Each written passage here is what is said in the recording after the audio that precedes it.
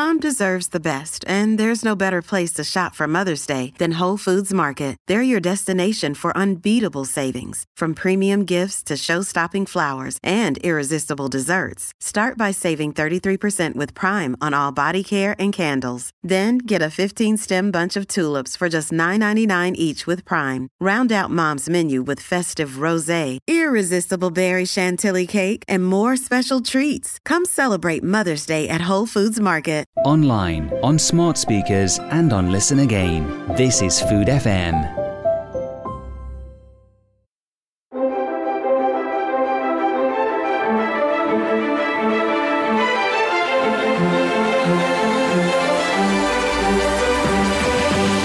The Drinking Hour with David Kermode in partnership with Club Onologique. The world through the lens of wine and spirits. This week, the First Lady of Scotch, Dr. Rachel Barrie, is a pioneer, the first woman to hold the title Master Blender at the helm of Glendronach, Benriach and Glenglassaugh distilleries for Brown-Forman. She'll share her story with us for this, the 100th episode of The Drinking Hour. She has been described as the First Lady of Scotch, the first woman to hold the title Master Blender, also the first Scottish woman to be in the Whisky Hall of Fame. Rachel Barrie is a pioneer in what was, maybe still is, a profession dominated by men. A scientist, she has held the title for a couple of decades, tasting well over 150,000 casks during that time. And she's now master blender for the Glendronach, Benriach and Glenglassaugh distilleries owned by the US company Brown-Forman. And I'm delighted to say she joins us now on The Drinking Hour. Welcome to The Drinking Hour, Rachel. Yes, hello, David. I'm delighted to be here. Well, it's lovely to have you, and there's so much to talk about. But let's begin at the beginning with how you found whiskey. And it really is the beginning because it had something to do with your grandmother, didn't it? Yeah, well, I was brought up in distilling country, up in Aberdeenshire, just a stone's throw away from Glendronach Distillery. And my grandmother used to cook with whiskey, and also she used to serve it to all that visited. And luckily for me, as a small girl, I was had earache quite often. So she used to give me a little thimble full of hot toddy. I used to call it my nippy juice. And of course, I frequently had earache, and it definitely helped. It definitely helped. So that had a kind of an effect on you. You then studied science. You studied chemistry, to be more specific, at the University of Edinburgh, and went on to work as a research scientist at the Scotch Whisky Research Institute. How important is that scientific background to what you do? Yeah, I mean, the scientific background is really important to me. I would say most people who are master blenders have some experience of the science before they get to that position. It's really, really important to understand where the flavors come from, how you can influence the character of the whiskey, and how you can fine tune it and perfect it and make it the best it can be. So it's really the science is the theory, I suppose. Like learning music, it's like learning the theory. And then when you become a master blender, you learn how to compose. It's a lovely analogy. How did you go from the scientific side at the Research Institute to actually being let loose in the barrel room? Well, I was very lucky. When I was at the Scotch Whisky Research Institute, it was actually in a really old building. It was a bit like Hogwarts.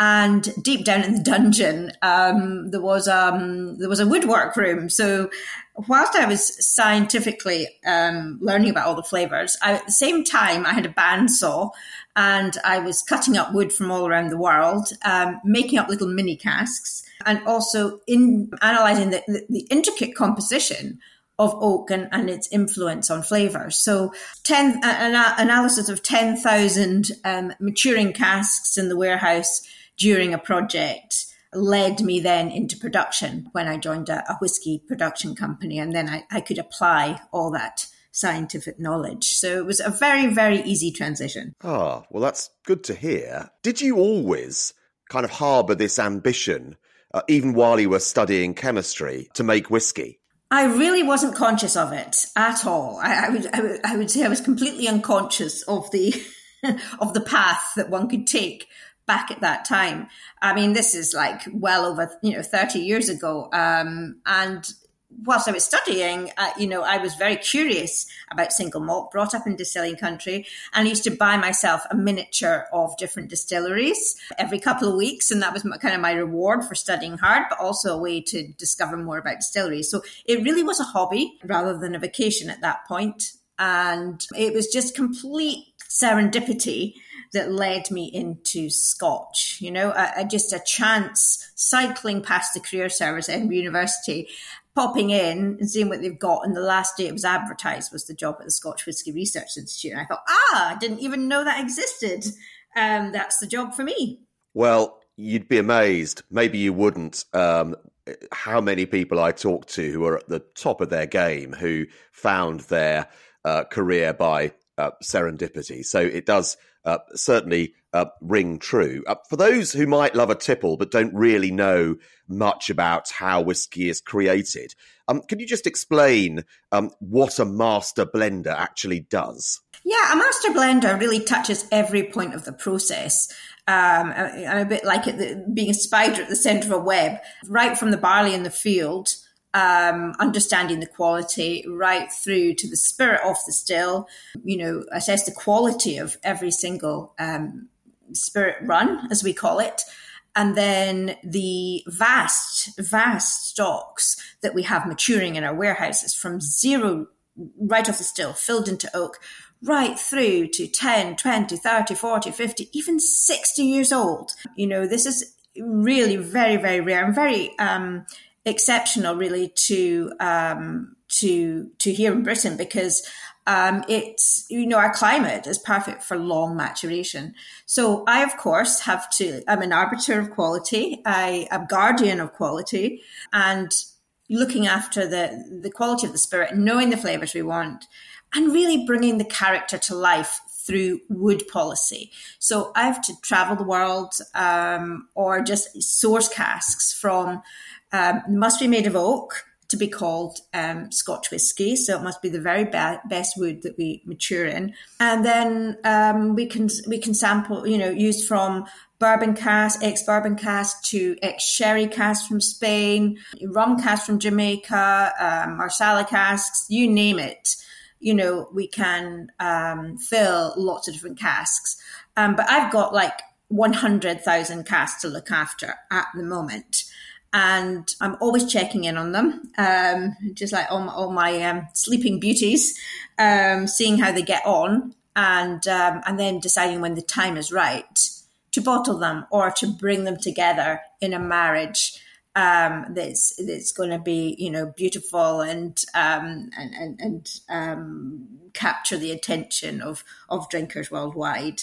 A little bit of everything. And obviously I get to speak to consumers as well, to drinkers, to get their feedback and really understand what it is people enjoy about our whiskies too. So there's quite a lot of the psychology side of understanding human perception, and also a lot of the more analytical side of understanding the whiskey itself. Yeah, that's interesting because doing my homework, the most eye-catching bit is how you do this nosing, and we'll come to that in a second because it's fascinating. But I was struck by the extent to which you have to have a knowledge of the entire process from barley to bottle. Yeah, absolutely. Because, especially with single malt Scotch whisky, understanding the sense of place, the provenance, the atmosphere, the conditions,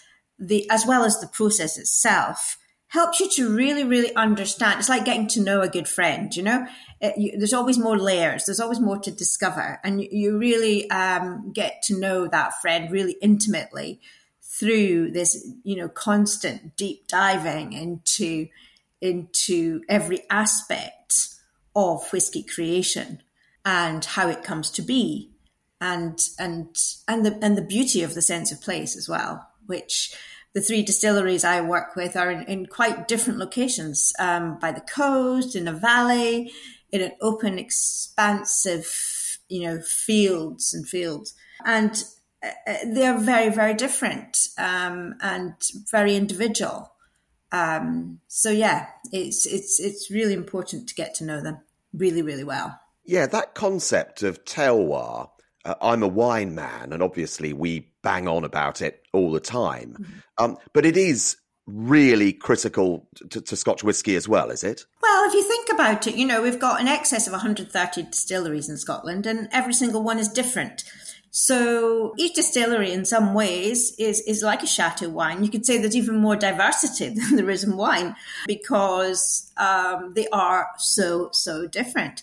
Glendronach in Aberdeenshire, it's amazing how everything kind of synchronizes. It's a very robust, it's almost stoic in its nature. It's solid, it's got substance and the spirit of the still, and we marry it, in the very finest, the pinnacle, the very most luxurious sherry casks.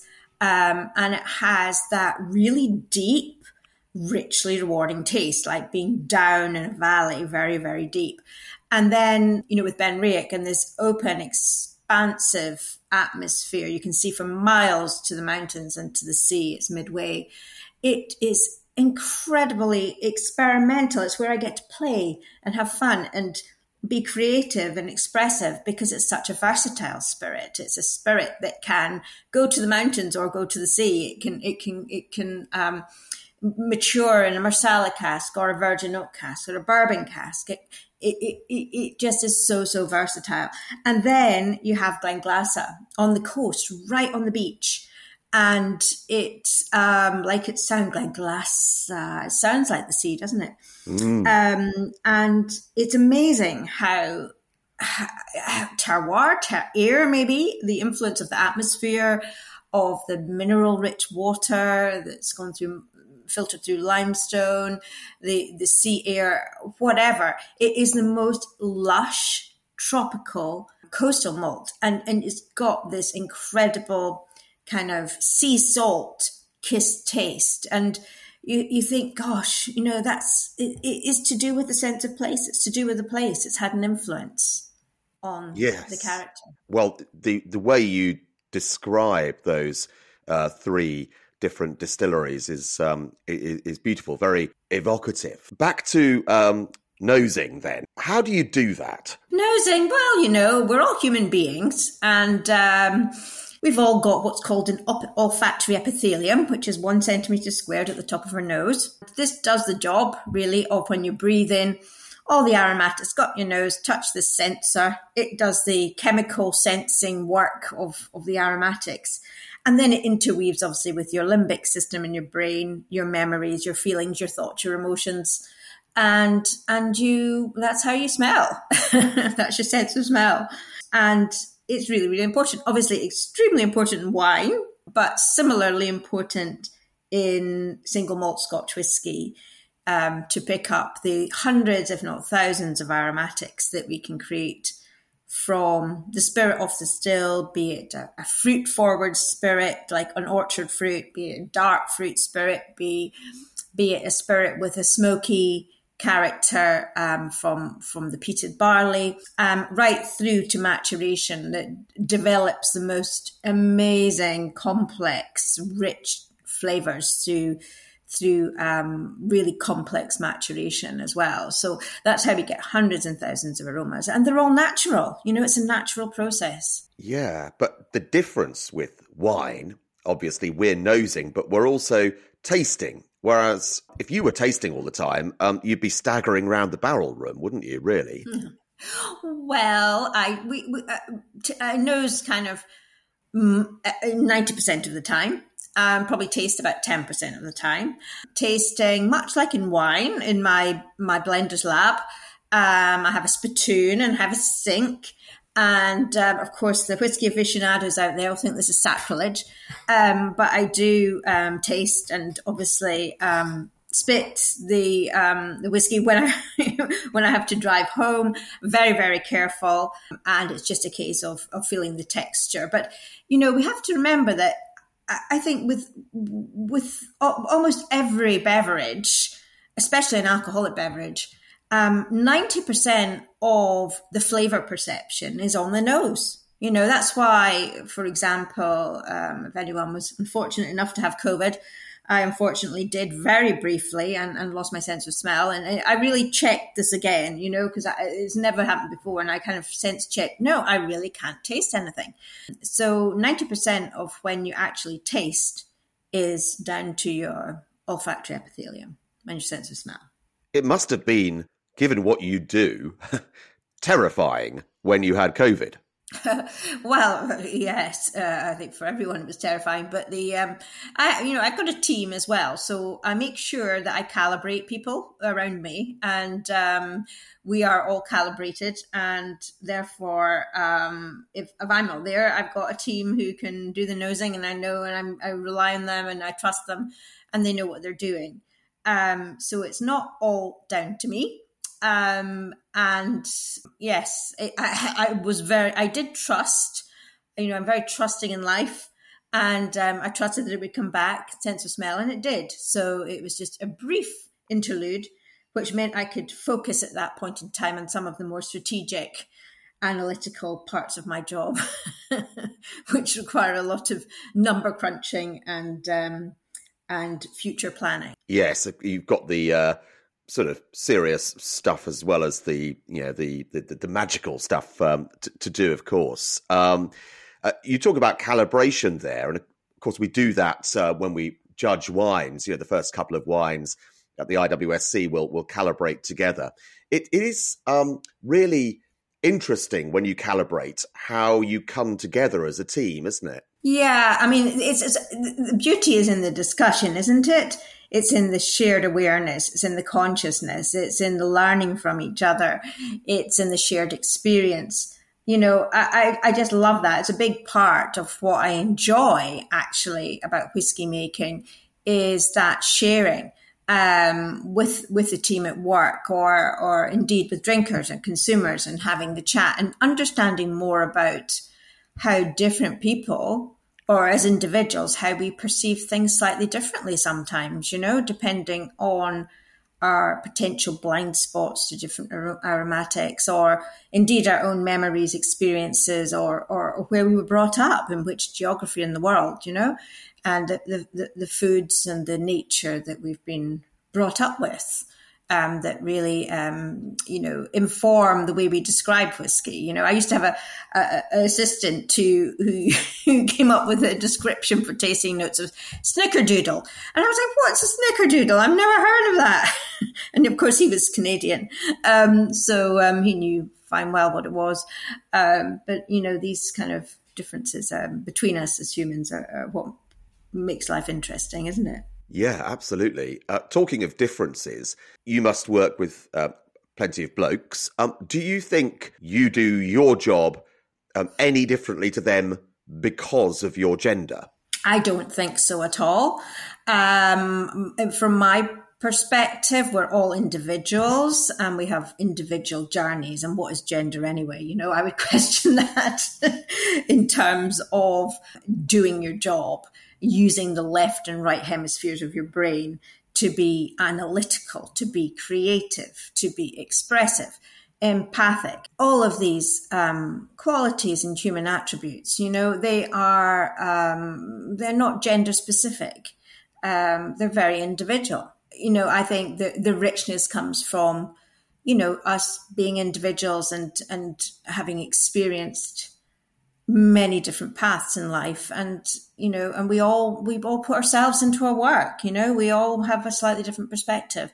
So for me, it's definitely not a barrier. It's an opportunity for richness, having different individuals involved in the whiskey industry. You are a pioneer, though, as modest as you might be about it. The first female master blender, as I mentioned, the first Scottish woman to be in the Whisky Hall of Fame. Have you encountered obstacles along the way in terms of attitudes towards you being a woman doing a job that had at that point been done by men? I've experienced a lot of attitudes in my life from women and men. People have attitudes, about everything, don't they? Some people feel strongly about different things and some people don't. So I've always had the philosophy that other people's attitudes are none of my business. So that for me means, nothing really kind of stood in my way from that perspective, because I've nothing's really bothered me, to be honest. I've had a family. I've got 3 boys. I've got a brother. I've got a dad. I'm surrounded by men, and they're all individuals as well, and they've all got different attitudes. So again, I don't think gender has had a part to play at all, from my perspective. What advice would you give to women who want to succeed in roles still dominated by men? Well, I think, you have to love what you do. Most importantly, I think, in any job, life is short. Let's be serious about this. And you really want to pick a path you're going to enjoy, and, working with people that, you're going to enjoy working with, and, just go for it and learn, be curious. That, for me, that is the biggest skill. If you can continue to be curious, ask questions, and have the courage as well. If you face any hurdles, overcome them. You will, you'll be so much stronger for it. And I think you've just got to go for it. There's definitely a place for everyone who's keen to work in the whiskey industry. If you're interested, if you're keen, if you're curious, just go for it. There's nothing stopping you but yourself, really. I think nowadays it's if you've got the passion, that's going to shine through, and you're going to get the job. Just go for it is great advice. A lot has changed in the world of whiskey in the couple of decades odd that you've been part of that world. Well, 30 years. I've been part of the whiskey world for 3 decades. I was being polite. Oh, my goodness. That's okay. I don't mind getting older. Like a fine single malt, But yeah, a lot has changed. The whiskies are still made in the same way, though. Only 3 ingredients, 5 distillery processes to make single malt. And what we create is the most complex spirit in the world. There's more distilleries than there ever have been. So probably the biggest change has been growth. I've seen a couple of dips in those 30 years, a little bit of downturn a couple of times along the way. But overall, it just keeps getting bigger and better and bolder and more beautiful. It's a great place to be. And people are really, drinkers are really waking up to single malt Scotch around the world in a way that perhaps they were to wine, say, in the 70s or 80s. And so that's like 4 decades on. I think the connoisseurship in single malt has never been as great. And the communities around it as well have never been as great. And it's also become a very, very aspirational drink. So, there are drinkers gravitating to single malt from wine, from other spirits, and, discovering the richness and the stories there. So for me, it's the growth, which is the biggest change, is that it's, expansions to distilleries. We're selling more single malt Scotch in the world than ever before. And there's been a quite significant growth in the price of whiskey as well, hasn't there, really? It's got this premium status. Well, single malt Scotch is very expensive to make. Malted barley is a very expensive ingredient. And of course, we leave the whiskey in the warehouses for, not 3 years for single malt Scotch. Typically, it's 12 years or 18-year-old or 25-year-old, and some going right up to 60 and 70-year-old. So when you get up to the 50-year-old age, you've only got a few drops left. And it's like the rarity of fine art, for example. It's one of a kind. It's so rare. It's so old. This doesn't happen anywhere else in the world, typically, because the conditions do not allow for that age of maturation or complexity. And for that reason, it is the pinnacle. It's the pinnacle of the distiller's art.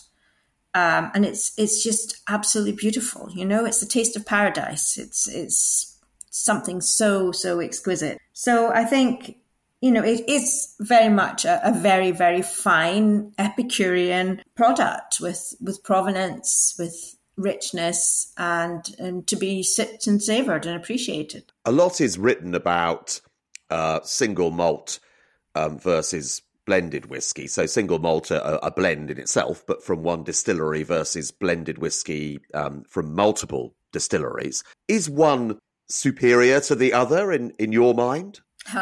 They are certainly different. And I mean, single malt Scotch is like the finest chateau wines. So don't know which ones I can mention. Patrice, or I could probably roll off a few. They are the pinnacle of the distiller's art. They have incredible complexity, individuality of character, and diversity of style.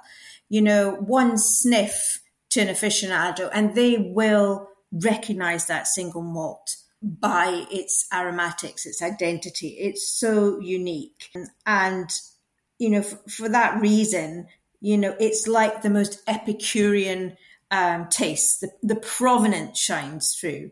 As you mentioned about wine, the terroir, it really shines through in single malt. There's a sense of place. That distillery, almost like that chateau, you cannot make it anywhere else. Whereas with a blend of different malts or grain distillery and malt distillery, there's not really a sense of place other than the whole country. And you're not going to get these idiosyncrasies, these unique and really beautiful, delicious tastes that are very specific to that distillery in anything else. What do you think are the most exciting innovations or trends in whiskey at the moment? Oh gosh, whiskey is always innovating. You may wonder why I say that when there's only 3 ingredients: malted barley, water and yeast, matured in oak casks. But we can source casks from around the world. And we have the permission to do so as long as our distilleries keep the aroma, taste and character of Scotch whisky, something which is very tightly analysed and controlled to the highest possible standards. So yes, experimentation with different casks is a big one. Also, I think bringing really the translation of this sense of place to the consumer is something which I think in previous decades wasn't really looked at. It wasn't really explored or brought to life. So I think you'll see more of, for example, with our Glenglassaugh single malt. It is so coastal. It's so unique, and that story has not yet been told.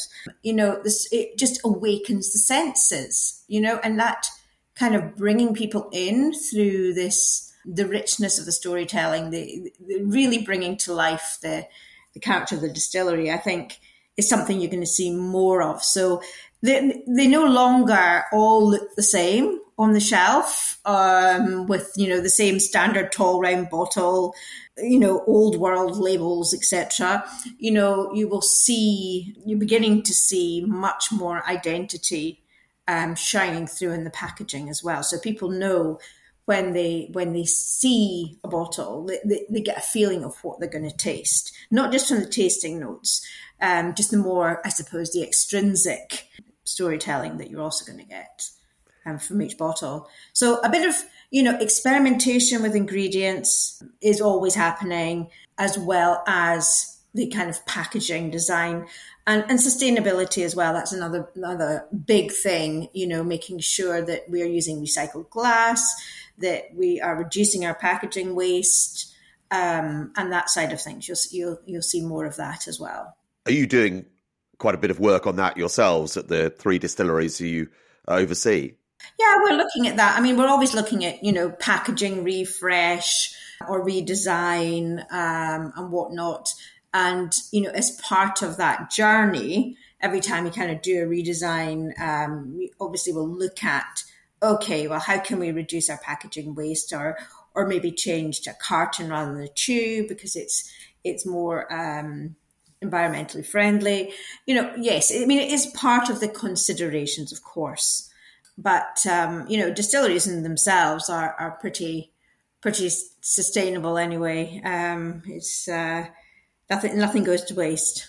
Yeah, it's good to hear. I'm always struck by the sort of sometimes weird and wonderful different maturation vessels. Well, they're barrels, but what they've contained previously, to the extent where I kind of sometimes wonder if, almost anything works. I mean, do you experiment? Have you had episodes where something has not been quite what you might have hoped for? Well, yes, in the past 30 years. In my younger years, fortunately, I've learned a lot. I'm still learning, but, there have been times when there was one experiment, actually, it was before the definition was tightened to be only oak, and experimented with different wood, basically. And I think it was cherry wood. And it really was awful. It was like extreme Bounty bars in kind of sweat. It was just unbelievable. And it kind of made me very quickly realize and appreciate, and this was when I was much younger experimenting, how amazing oak is for maturation, and how really the reason that we say it must only be oak is because we are protecting the quality, the standards, the exquisite nature of Scotch whisky, because it is the best. You get the best balance of flavour, of complexity. It brings out distillery character, and is definitely the best in of all trees, of all woods, for maturation. So that was one. And there's been the odd other. I mean, the thing is, I've done so many experiments that it becomes really, really intuitive. So with Benriach, for example, I just kind of knew, because it's such a fruit forward, it's like orchard fruit, I knew that rum cask would work, that the sweetness of American virgin oak would work to bring out that sweetness.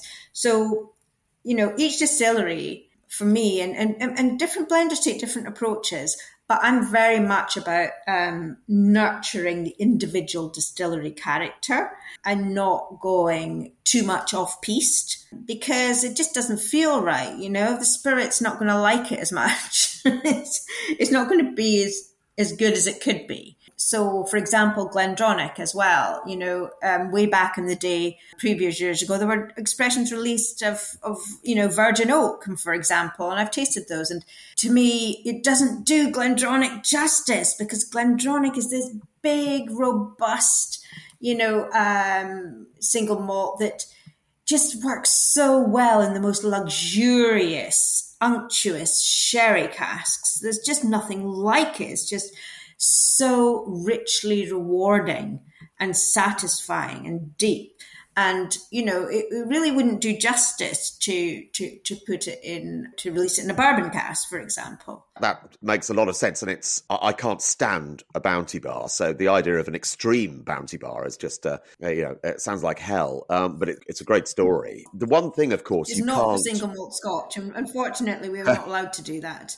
No. So, the one thing you can't buy or just acquire is experience, of course. So for someone who's starting out, 30 years ago, what advice would you give to them on how to get that knowledge base that is so critical to what you do? I think it's got to come naturally. I think over time, you have to have passion for it first and foremost. You have to want to learn. You've got to have a growth mindset. And I suppose if you're wanting to find out about whiskey, you're wanting to find out about whiskey. You are passionate already. So go to distilleries. Absolutely. Visit distilleries. Get the feeling of the different sense of place. Smell the different smells when you go around distilleries. Take in that whole sensory experience.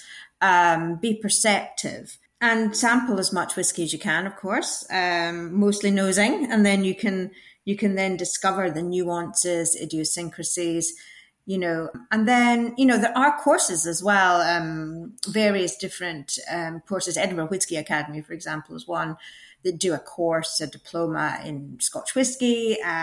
You could, if you want to go to university and you're starting out, Harriet Watt University does a brewing and distilling course. If you're really keen to study it first, I think that's a great way. And also there's postgraduate study as well. Through the Institute of Brewing and Distilling, you can do a diploma when you're working as well in distilling. So you can learn about the nuts and bolts, the intricacies that way. Or you can just, get together with friends, go on a road trip, visit distilleries. Yeah, you can never sample enough whiskey. So it's a never-ending journey. I think that's what I'm trying to say. But that is the richness of life.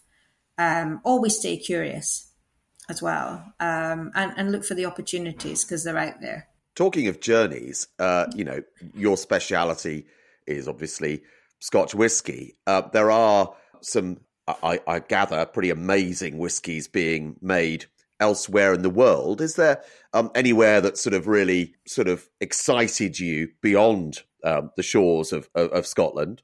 Well, I have sampled whiskey from many other countries as well, and I find it fascinating to learn their differences. The really kind of the corn-rich sweetness, for example, in the US, it is really interesting. And then when you go to Japan, almost the very ethereal character of the Japanese single malts I find fascinating as well. But at the end of the day, I mean, I've done some judging competitions, and I still find that is single malt Scotch really good. The best single malt Scotch just cannot be beaten. I haven't discovered anything that really can compete with the complexity, the diversity, the character, individuality of character, and obviously the ability for it to have a really long life and to mature to 60 or 70 years old, There's definitely some distilled wisdom, I think, in single malt Scotch because it can mature for so long. Whereas in most geographies of the world, if you go to the States, most of the whiskey there, when it's maturing, is, they lose maybe 10% alcohol per year. After 10 years, it's all gone, They can't explore or experience what we can in Scotch with that maturity and age. You mentioned judging there. The IWSC sponsor this podcast. How do you assess a whiskey? So when you're doing it blind, when it's not one of your own, one of your babies, how do you go about assessing it? What are you looking for? Well, first of all, it can't have any off notes. that's key. And generally, most whiskies are of a good standard. There's very few bad whiskies, but that's it. Instant fail if there's anything sulfury or too vegetal or whatever, not well matured enough. So you're looking for maturity, you're looking for complexity, integration of flavor, aromatics. You're looking for it to be well-rounded, integrated, I think, is really the key for me. For it to tell a story, as soon as you nose it, you want it to open up and tell you the story of its creation without you having to think too much about it. And I think really importantly to me is for any whiskey is that when you nose it, when you then sip, you are getting an even better experience of the taste. So it's exceeding your expectations. Where some whiskies can stop a bit short. They can have this, powerful aroma, and then suddenly it hits you and it's spiking in different directions and it's just not quite there. It has to be integrated on the palate, balanced, and have a really interesting texture as well that leaves you with hints of everything you've tasted during that journey. So yeah, I mean, I look for finish. I think at the end of the day, the finish reveals all. So when you sip and you savor, and then you maybe wait a minute or so, and what you're left with on your tongue is actually a really, really good indication of the quality, because you cannot hide from the finish of a whiskey. No, that's very true. A Glendronach, for example, I pick 12-year-old, 15-year-old, 18-year-old. When you nose, it's incredibly aromatic, it's rich, but it's when you taste, it crescendos on the palate. It crescendos with a silk velvet texture, and then all of that lovely, richly sherried character dried through, a little bit of spice, and lovely unctuous texture, just is left on your palate. It's beautiful. It's absolutely beautiful. So yeah, it has to be the whole sensory experience as well, for me to judge a whiskey. You can't just do that on its nose alone. No, you have such an evocative way of describing whiskey as well. Unsurprisingly, I suppose, given that you're a master blender. But when you settle down of an evening, do you still enjoy a whiskey, or does it feel like work? Does it feel like what you've been doing all day? Well, I do have quite a lot of whiskey behind me at the moment, my little bar, some of which is work, but most of which is pleasure. And I share with friends and family, and discuss with friends and family. It really is a pleasure to be able to share what I do, and to people who will listen, and who are curious, and there are so many people are really curious. So I do think I've got the best job in the world when people are really interested in what I do and they want to learn more about the whiskies. It's incredibly rewarding. Yeah, I do have a dram of an evening, and I there's always different moments. I'm not prescriptive to myself at all. It's like, on my birthday in April, I always love being outdoors in the garden, having a dram of Barrie at 10, because it just is like open to possibilities. It's when I'm at my most creative, and just going outdoors with a dram, and I just, it's just beautiful. I kind of do tend to marry and integrate what I do at work and with my imagination and my lifestyle, I suppose, to a certain degree, and what I appreciate. Whereas, a Glendronach, I always have a Glendronach at Christmas time and on Hogmanay, and, it's my dad's favourite dram. So very, very meaningful. And then, with Glenglassa, it awakens the senses. So even just to smell it on a summer's day, and down by the shore near where I live is quite breathtaking sometimes. So yeah, I still love single malt Scotch whiskey. I always will. I was just wondering aloud, you may not know the answer to this question, but I certainly don't. The origins of dram, what is that about? Because we're so used to hearing it, but I was just thinking then, what's the etymology of dram? Do you know? The word dram. Oh my goodness. Dramming and dram. Oh gosh. I really am sure about that. Where it came from. I should know this, Well, no, I'm not sure you should. Somebody asked me to go on Mastermind the other day, and I said, no way. No way I'm going to get these questions. And that's one of those questions. Well, it is. Yeah, it's a curveball. Sorry. I actually looked it up briefly in my other hand while I was talking to you then. Well, that's good. But it doesn't really give you. It's got a dictionary definition, but we kind of know that. But it doesn't offer the etymology. So we'll have to go away and find out. But it's such a lovely word. But it just suddenly occurred to me. Always sounds better when said by someone with the right accent, of course. But yeah, it's actually a bit like my name, actually, Dr. Ram, because my initials are REM. Oh, very good. Yeah. I've just realised that. I had never thought of that before. I was couldn't make it up. REM. Yeah. That's like me, Dr. Ram. Yeah, that's well. There you go. You. You need to wear a badge or something with that on. Final question, less of a curveball. What's your desert island drink? I'm assuming it'll be a whiskey, given what you do, but it doesn't have to be. But what would be stuck on a desert island? What would be your drink of choice?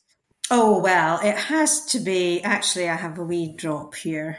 Not that I'm on a desert island, but I was writing some tasting notes recently for this, and it definitely is my desert island dram, mainly because it is made on the beach. The distillery is virtually on the beach, so its character is awakening, it's luscious, it's tropical, it is kissed by the sea. If I was on a desert island, this would be my dram. And this particular one is very, very old, very, very complex, very concentrated. I would describe it like an elixir. So if anything was an elixir, it is this. This is Glenglassaugh, 50 years old, single malt, so around my age-ish. And it is just so beautiful.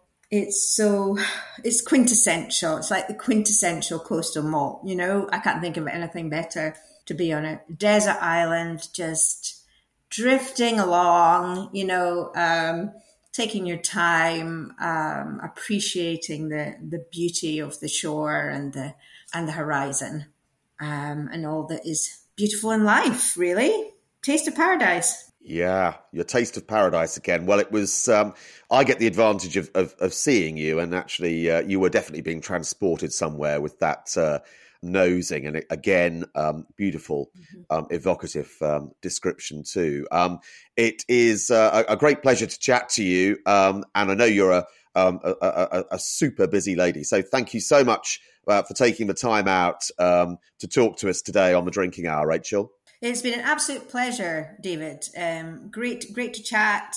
Thank you for having me. And all I can say now is Slán Java. I've got a glass in my hand, so Slán Java, or cheers to everyone. Cheers to you, David. Cheers to everyone listening. Thank you so much.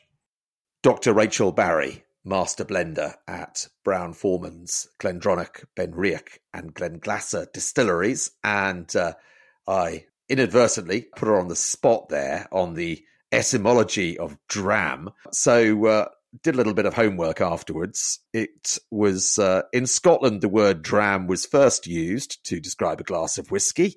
That won't come as a surprise. It isn't an official measurement. That probably won't come as a surprise either. A dram is most often referred to as any amount of whiskey that you could swallow in one mouthful, which strikes me as a slightly subjective measure. But hey-ho. The word originates from the ancient Greek word drachme, and it's used then in reference to coins, apparently. But it's basically an ancient word for measure. There you go. The Drinking Hour with David Kermode in partnership with Club Onologique. The world through the lens of wine and spirits. Well, Rachel is very sensibly rounding off with a wee dram, so let's do the same with some medal-winning whiskey recommendations from the International Wine and Spirit Competition, starting with some familiar names from Rachel's stable. The Glendronach Distillery 16-year-old Boynes Mill single malt Scotch whiskey was not only a gold medal winner, it scooped 98 points, but it was also a trophy winner too, so a symbol of one of the best in show in 2022. Judging this, we had Richard Patterson, OBE, Colin Hampton-White, Jim Beveridge, and Deval Gandhi. Here's what they said. Densely packed, marvellously aromatic on the nose and rich and rounded on the palate. Notes of furniture polish and sticky date combined with dark honey and deep pepper before an elegant finish with notes of dried apricot and ginger spice. That was one of 4 gold medals for Glendronach at the IWSC in 2022. Here's another gold from another of Rachel's distilleries, Barrie Distillery, the 25-year-old single malt Scotch whisky was one of 3 gold medals for Barrie in 2022. There were also 9 silvers, by the way. It's an impressive haul. Here's the judges' tasting note on that 25-year-old. An extraordinary level of flavour with candied fruits, spiced sponge cake, fruit jellies, and orange-flavoured cake icing. The spicy, peaty palate is approachable and entirely balanced with apples, pears, orange jelly, and peat. Elegance in a glass, they said. Looking beyond Rachel's stable, relatively rare to find anything that scores 99 out of 100. So this one, unsurprisingly, also therefore a trophy winner, deserves a mention. Tomatin, a distillery, 1976, single malt Scotch whisky. The tasting note from the judging panel, seductively round with delicious aromas of rich linseed and sweet honey. Ripe tropical fruit notes on the palate, guava, papaya and mango all make an appearance, interspersed with star anise and fine oak tones which linger on the finish. Wow. And just to prove we're not just stuck in Scotland, here's a gold medal winner from across the Irish Sea, Teeling Whisky, 30-year-old single malt Irish whisky. The judging panel here overseen by Dawn Davis, Master of Wine, a previous guest here on the Drinking Hour. The tasting note, sherried nose with an abundance of sweetness. The flavour profile is so vast and beautifully integrated with notes of spice, orange, burnt wood and old leather. The range of flavours evolves on the palate with the elegance of honey. There's also a category at the IWSC for Whisky Highball in partnership with Double Dutch. So here's the trophy winner from that category, gold medal winner too, fairly obviously. Starwood Left Field single malt whisky from Australia. The tasting note, stone fruits, stewed orchard fruits and sultana, wood aromas on the nose, an elegant profile, said the judges. But this really excelled in that highball where it scooped that gold and the prestigious trophy. Well done to all of those worthy winners. That's it for this, the 100th edition of the Drinking Hour. Thank you for your support. Thanks for listening. Hope you enjoyed that. My thanks to Dr. Rachel Barrie, a real pioneer and fascinating chat. If you're so inclined, you can find my monthly wine column at Club Onologique, and there's a wealth of wonderful content there. Thank you for listening. Do join us next time here on Food FM. You can follow us at Food FM Radio on Instagram and Twitter. I am Mr. Venusaurus on Instagram and Twitter. For now, goodbye. The Drinking Hour with David Kermode in partnership with Club Onologique. The world through the lens of wine and spirits.